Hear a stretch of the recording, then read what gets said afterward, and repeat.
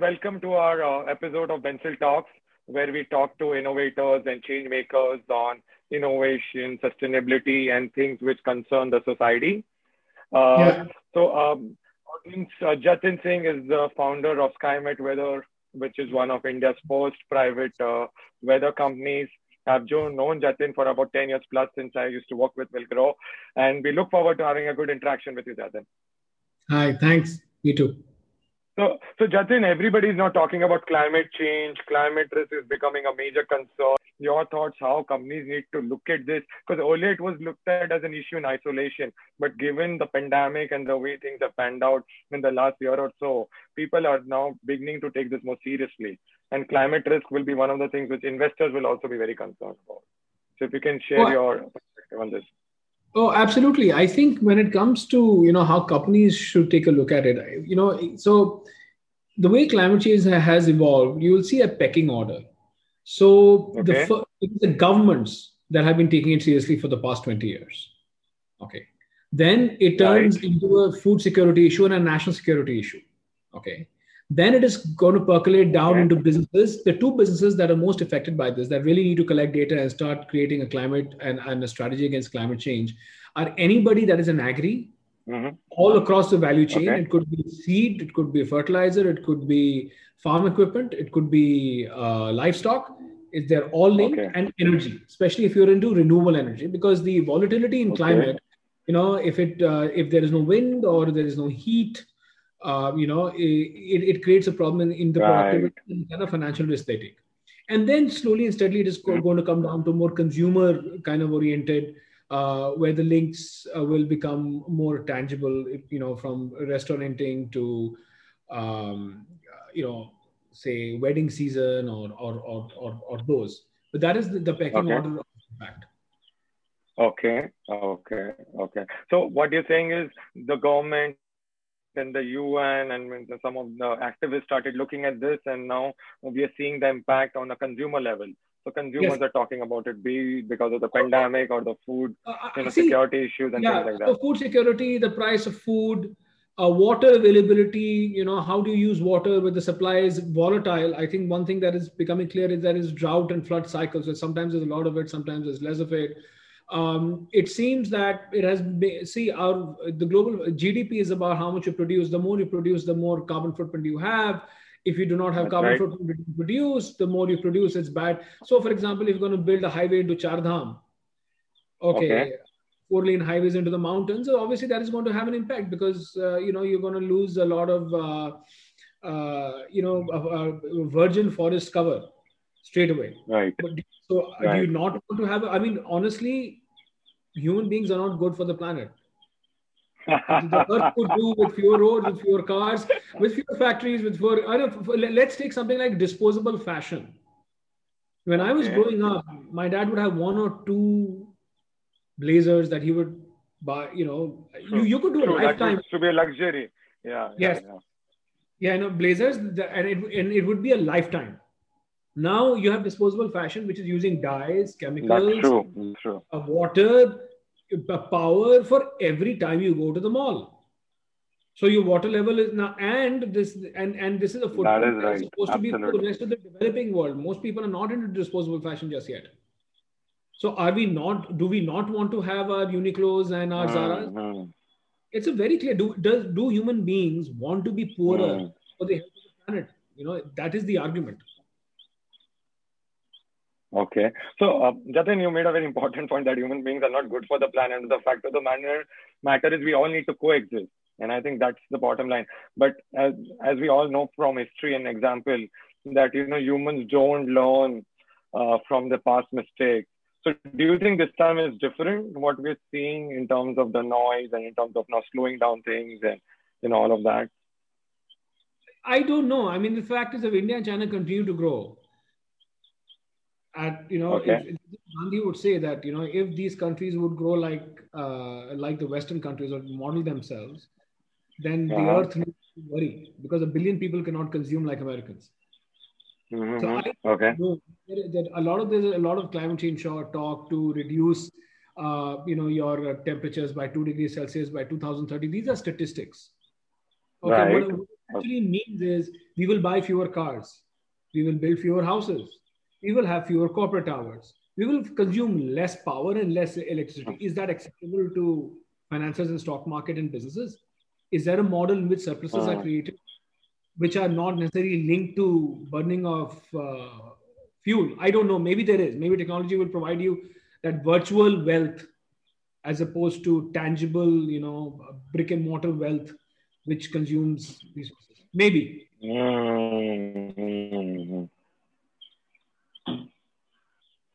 Sure. So then coming to the point, Jatin, we've seen a lot of enthusiasm from global investors to push businesses to become green and look at ESG compliance. So do you think that will start a trend that will force people to look at things differently? Also the shift from looking at the P&L to triple bottom line, where you look at planet and society. Do you think that is the push we need and that would really take things in the right direction? I don't believe on any BS called triple bottom line. Everybody wants P&L. Nobody rewards you for triple bottom line. ESG is a European thing. We will cross the bridge when it comes to it. P&L is up to the values of society, of what people think. Okay. Which is turn things around. It's about what we value as people. So for instance, I'll give you a very simple example. So there is this whole talk about blue ocean or ocean wealth and, exploring our coastlines and that's right. But do you understand that because we have somewhat of an underdeveloped coastline, the sea life on the coast is relatively rich. So if you have rather big trawlers, then there's no fish life. So and the moment you do that, then smaller fishermen that do with less are out of work. Okay, and the moment you take away my fish life at that rate, then the ocean chemistry starts changing. So very almost, that I think we have, that's what I said. We have to find ways to create wealth without disturbing, Earth. Just consume less and make more. So that's a fair point, Jatin. So can you illustrate this with an example for us to look at a country which has done that successfully, or a region, community, something which can really be a role model? Because that's always a challenge between development and, balancing the interest of the environment. I think, it has been yet to be executed. I mean, I will not say Europe, because Europe has been ripping off Asia and Africa for centuries. That is not a model. Neither is the United States. Neither is Japan. Nobody has figured this out. I can have a clean country, but I will pollute somewhere else. I will build my engines. Right. I will get my iron ore from Africa, and I will keep my house clean. It does not exist. I'll give you. Let's take the state of Kerala. Okay, the state of Kerala, or has limited amount of. Actually, state of Kerala is not a great example because they've destroyed their ecology for other reasons. I really maybe you have to take something as remote as Costa Rica, that has has basically put ecology. That is the only country and economy I can think of that puts ecology right on top. Okay. And how have they been rewarded for this, or how? So for them, they're keeping the ecology, and they have high value tourism. Is one example. I can also, in a perverse sense, take China, because China has been reinvesting in forests and massive renewable energy, but after polluting crazily for half a century. Sure. I think that's what everybody is now moving to. I think it's going to take a generation to really figure out that who will be able to cross the line. How do I, for instance, if you look at states like Chhattisgarh and MP, large areas, very, relatively fertile areas, unexploited areas, limited amount of irrigation. But if I start turning the Narmada deeper and deeper, or Godavari or whatever, from all sides, and I'm able to then, take these fields and increase the production of rice and have far fewer people in poverty, then my greenhouse emissions and, general biodiversity is gone. So, Sure. I say, if we live a life of technology and limited kind of consumption. Resources. Consumption, I think, yes, that's right. How can let's take like Bombay. Bombay is a small place, okay? It's a little, and you're building and building and building. The weather in Bombay and Goa should be similar, okay? But Bombay now gets hot, right? It's got high pollution levels, and the influx into Bombay is happening. And the only way to make Bombay better is to build more. Rather than the way to Bombay to fix Bombay is probably to build less. Yeah, got it. Actually, that's the dichotomy. Yeah, people, rich, well-to-do, educated, seems to think, we think that it is our God-given right to consume more, go to a 5-star hotel, and talk about sustainable development. We have children that, do less, consume less, travel less. That is right. Fair enough. Going back to the old times, as you said, Dad used to have 1 or 2 jackets. We would stay in smaller places and local economy and things like that. We eat, do I really need to import an avocado from Mexico? Do I? I mean, I hear this. Absolutely. Valid point. Absolutely. You have, do I really need to have mangoes in winter? We never... or apples in summer. So when we were growing up, you would have a season. So bananas would come now, then there would be mangoes will come in the summer, apple, because cold storage, supply chain, all costs, right?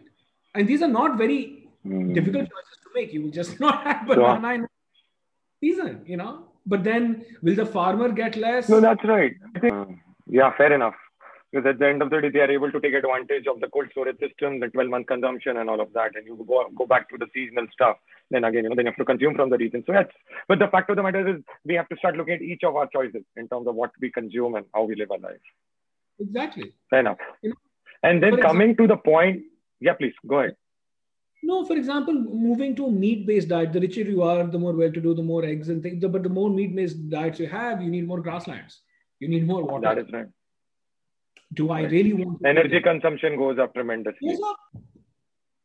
It's as fundamental, and for a country like India and Indians, our natural lifestyles are more akin to living in peace with your ecology than this. It is. Sure. Fair enough. Jatin, coming to the point of United Nations SDGs, the Sustainable Development Goals, which I understand is going a relook because they don't have definitive indicators to it in terms of eradicating poverty, how to define it, and with gender equality and things like that. So, do you believe that's a step in the right direction and that will have certain positive impact? Rajiv, it has always been a step in the right direction, but SDGs are linked to trade. One cannot look one without the other. The problem is that about carbon caps, and I don't know the details, but a lot of that is trade negotiations between countries. And then there, for meat exporters versus lithium exporters to this and that. I mean, it's going to take a while before we come to it. But before we get into even SDG, I think as a country, we can easily decide that we will create more surpluses by creating a target that the individual consumes less. The target of the individual is to consume less. You can create a surplus that way also, no? Do I really? I mean, I love the fact that luxury cars in this country are taxed. Now, I was listening to not an aspiration to have. For a country like India, you can't have it in the US. You can't have it here.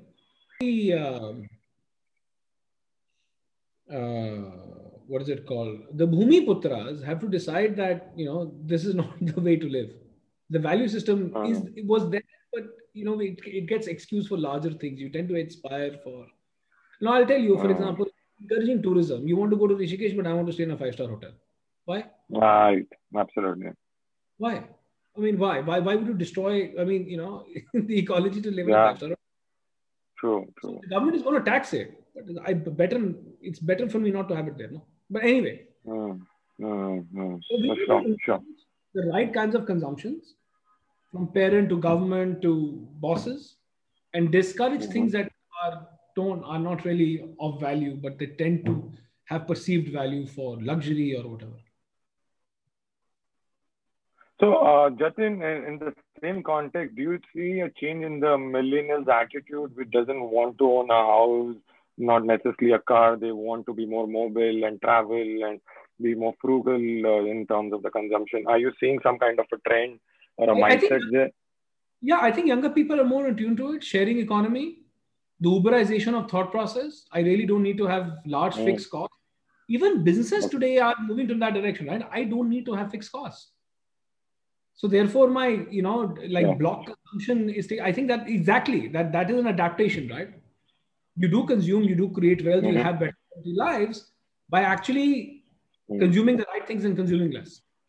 I mean, if you see the sure. rural economy, it's very easy to think of farmers and if you think of rural economy, traditional rural economy. I'm not saying it was perfect, but if you go to village, there is no waste because everything. Mm, Why is the cow such a revered animal? It gives you five products. It gives you butter. It gives you chas. It gives you gobar. It gives you milk, obviously. actually used as I've seen it used as an organic pesticide. Yes, absolutely. And I eat what I grow. Yes. So my base consumptions are more than met. My water is coming from the ground or the well or whatever. So and millions of people in this country live like Mm, that. They live, I would say, in many ways. mm.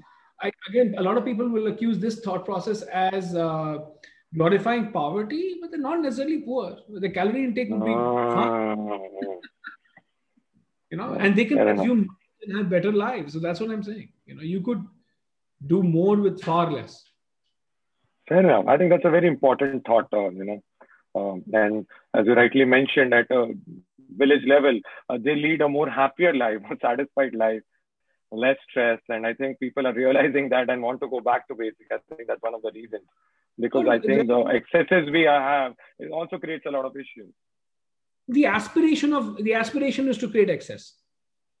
Mm. I think it's the wrong thought process what is seeded into us Yeah, in yeah. terms of You realize this when what being success. yeah, and you realize this when you grow old that all this is pointless, right?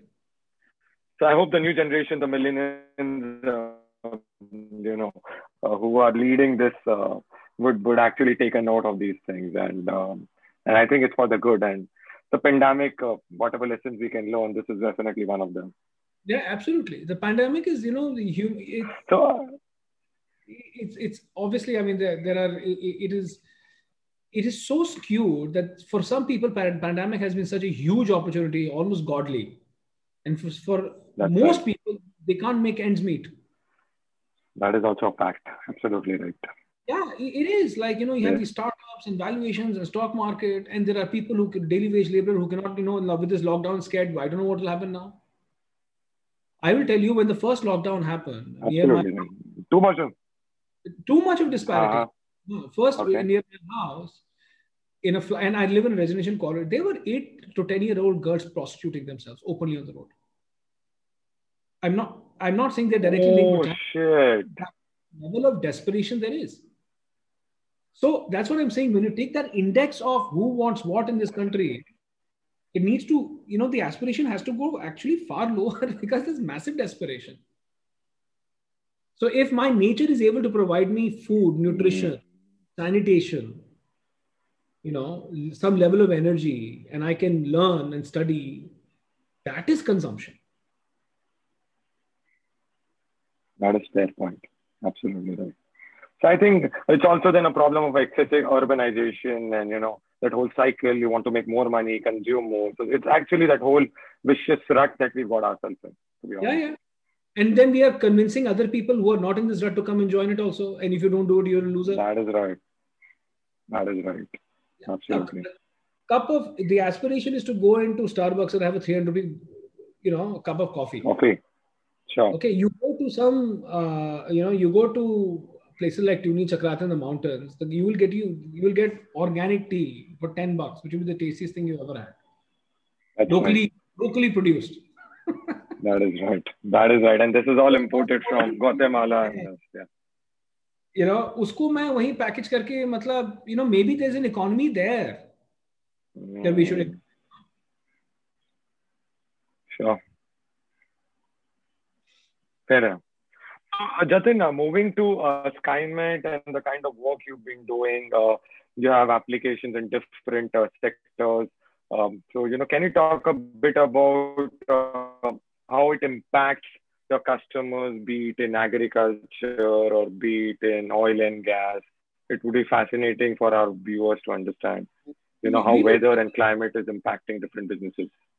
So we've been working across the value chain. I think, as I built this business and built my career, you need to realize that, first thing we found was food. That's why I understand food and agriculture. And 70% of the quality of this land in this country is rain-fed. Rain-fed agriculture and smallholder farmers are completely rain dependent. And all that is monsoon dependent because 70% of the precipitation of this country is concentrated on those 4 months. And therefore, there is a linkage with the rest of the economy on those 4 months, and that economy is not even measured properly. So if it keeps on raining, there is less desperation in this. There is construction, there is movement. If there is production, there is cash, and the cycle keeps on moving. Now, our crop cycles are based on the distribution of rainfall. And because we don't have an even distribution of rainfall and the monsoon starts getting disrupted, and that causes a knock-on effect.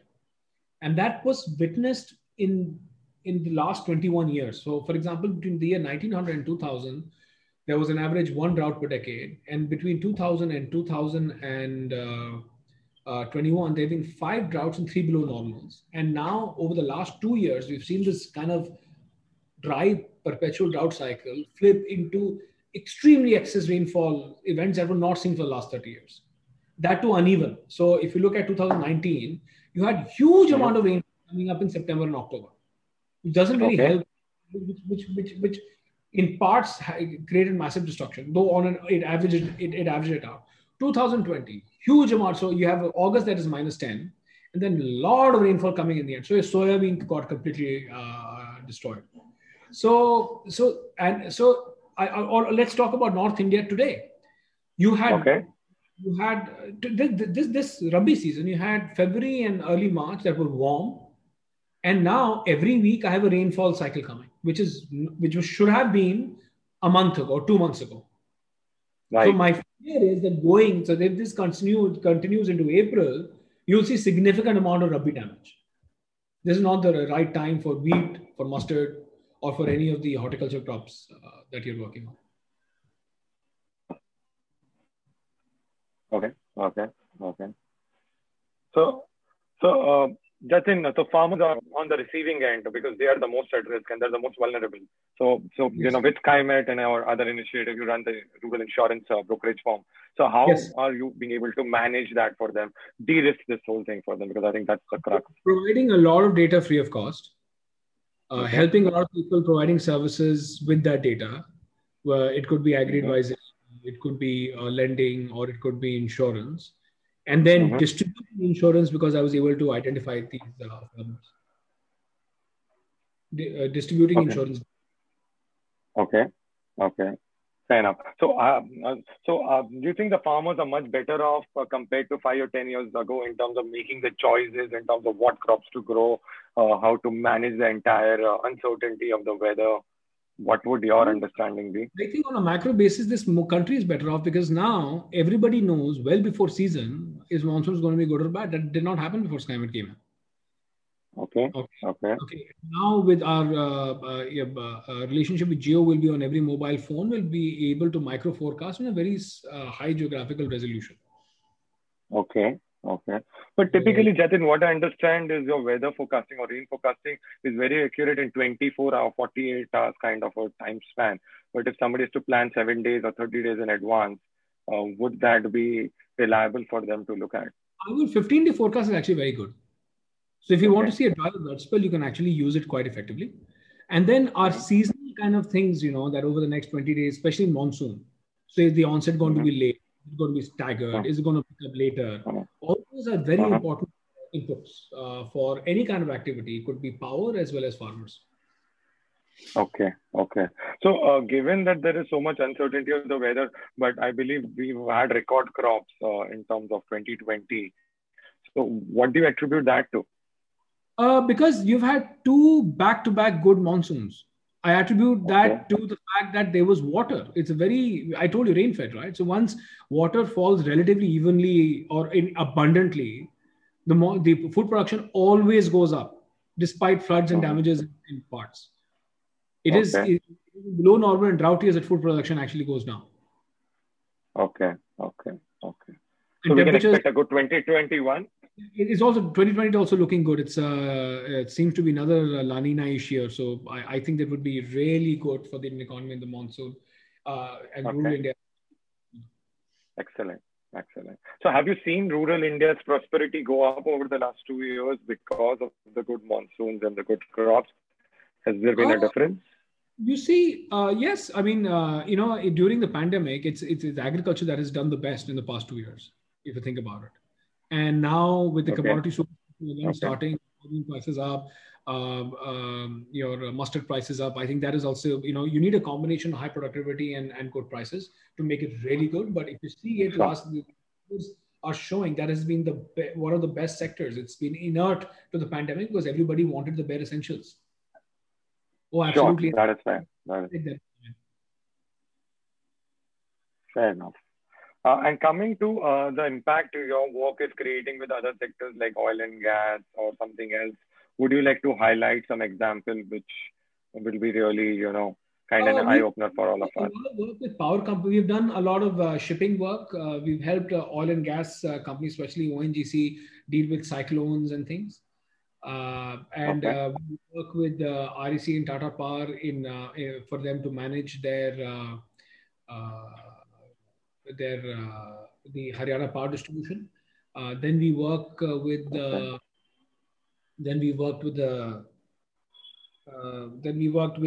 Sterilite in smart cities. We've also done a lot of work in air pollution with Gurgaon Metropolitan Development Authority. We work with Saharanpur Smart City. So it's through from air pollution to oil and gas to renewable power to non-renewable power in all sectors.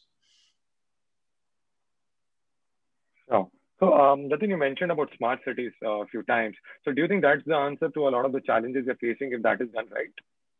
I think definitely IoT and sensing is here. I think people themselves, everything is, you have your security system, your water system, your fridge, everything is getting connecting and becoming smarter. And that's going to go into the civil infrastructure also, which is a great thing. You'll be able to manage your water, your power, your sewage very, very effectively. And that should reduce your carbon footprint massively. It's going to come. Everything is going to have a chip on it. Everything is going to become smarter. Everything will switch off when it does not need to work. Everything will switch on when it only needs to work. Take lights at home. If it can sense movement, it switches on. Sure, absolutely. Yeah, absolutely. Right. Again, that you are consuming less, leading a better life, using technology, creating a surplus. I think that's a good example of that. Do I need so much power? It's like, do I need a car all the time parked downstairs? No, I only need a car when I need to go from point A to point B. So it's a shared resource. Sure. That is right. Sure. Fair enough. So technology can be one of the answers in terms of how we use things, how we reduce our consumption, how we sense our levels of the natural resources and things like that. And I think that would lead the way going forward. Jatin, before we go a couple of others, all in talk, we discussed a lot about how millennials are looking at things, and India is at a cusp in terms of the next level of growth, attracting a lot of global attention now post-pandemic, and as an alternative to China. So, what would your advice be to policymakers in terms of how do we balance out? Really, it's a fine rope between development and ecology. And we see a lot of examples. Recently, we had the Uttarakhand floods, where a power plant was being set up, which the locals opposed. So how do we really balance these things at a macro level? I think renewable energy is the way to go. I think old economy energy sources like coal, and I would even say hydropower, because hydropower creates so much of a disturbance You have to have a catchment area, you have to move people, you have to drill through mountains, water channels have to change. But I'm a great fan of nuclear, safe new fusion power. It's manage it and you keep it safe, you keep it isolated, you can generate a huge amount of power. I definitely I mean, solar is the way to go, and solarize everything. Like our homes should have significant amount of solar. Rural has tremendous amount of solar adoption as opposed Potential. to no, the Do you adoption. think rule? Yeah. Yeah, people Okay. have solar, cookers, solar chargers. There is a solar panel for their lights. How many of us really? This can be built into the building code, for instance. Right. Right. So I think solar. I think an industrial. Though I understand there is this huge thing that you're not looking at the carbon footprint that goes into the manufacturing of a battery, but we have unexplored mines in Jharkhand and Karnataka and Mandya, where you could create a very nice tight ecosystem battery production. And then and then go get into solar, you probably save more. I think that the vision is there, but getting out of the grip of fossil fuels is so political. The surpluses are so huge. I understand the problems. Everything gets distorted because of politics. Politics is run by people who have money. So, but the movement to solar is renewable, solar, battery. Let's talk about for example, how in India the hand pull rickshaw has gone into these lead acid battery things all over, especially in small towns. That's right. An example where if I tie up with solar sources, I'm providing transport at a much lower cost to a larger number of people and increasing their opportunity, as opposed to petrol pumps and pipelines and tankers and emissions. Sure. I also feel that in this country, water needs to be priced more effectively, even for rural and agriculture. That has to be a very clear distinction, which is happening, but it's political, and the moment you start to do anything with farmers, it becomes very, very hard to deal with. But something needs and needed to be done. You cannot have free power. Punjab spends all its money on free power. How can power be free? Sure. I mean, you have to price them appropriately. Yeah. Otherwise, it's always abused. Yeah. Yeah, we have food for life, water for life, and then water for consumption. I lost you in between. So I said before we close, water is something which we all talk about. The next war will be fought over water. And you mentioned about water pricing. Could you touch upon a bit on other aspects, because water is really becoming a challenge, in urban areas? Yeah, water is becoming a challenge. I mean, we had this whole. See, the problem is that our technology allows us to ride through problems. All boring, motors, pipes. So, 2019, Chennai was on the verge, like completely dry. There was no water left. You remember 2019, and now we've forgotten. What did we do? That's right. Are we pricing water more effectively? Are we conserving water? Are we putting a limit to how much water we can use? Are we not destroying our natural water resource, the ponds and lakes, and building on top of them? Did that stop? Look at Bangalore. Look at the wetlands that dotted Rajasthan, Haryana, and Delhi. Where are they? Because you can suck water from some other, the exploitation of ground, though there are multiple rules around it, we still don't get, we have water constraints, then we dig deeper, we get more water. Then we have water constraints, then we dig deeper. True, so humans are ingenious, so they find ways of dealing with it. Go dig deeper again. I mean, in Tamil Nadu, water is available for over 1,000 feet. People are still, boring and taking it out. Sure. So that limit, and if the try to stop it, there are 1,000 people on the streets. True. It's not an easy choice. And it's also both right? As we believe to exploit nature and the natural resources. Yeah. Sure. So, Jatin, it's been a pleasure having you. So before we let you go, what would your message be for our viewers in terms of what can we do in our personal lives to bring about a change? We spoke a lot of stuff about less consumption, but is there a strong message that you would like to leave our viewers with? It's rather controversial, but eat less meat. Okay. Buy fewer clothes.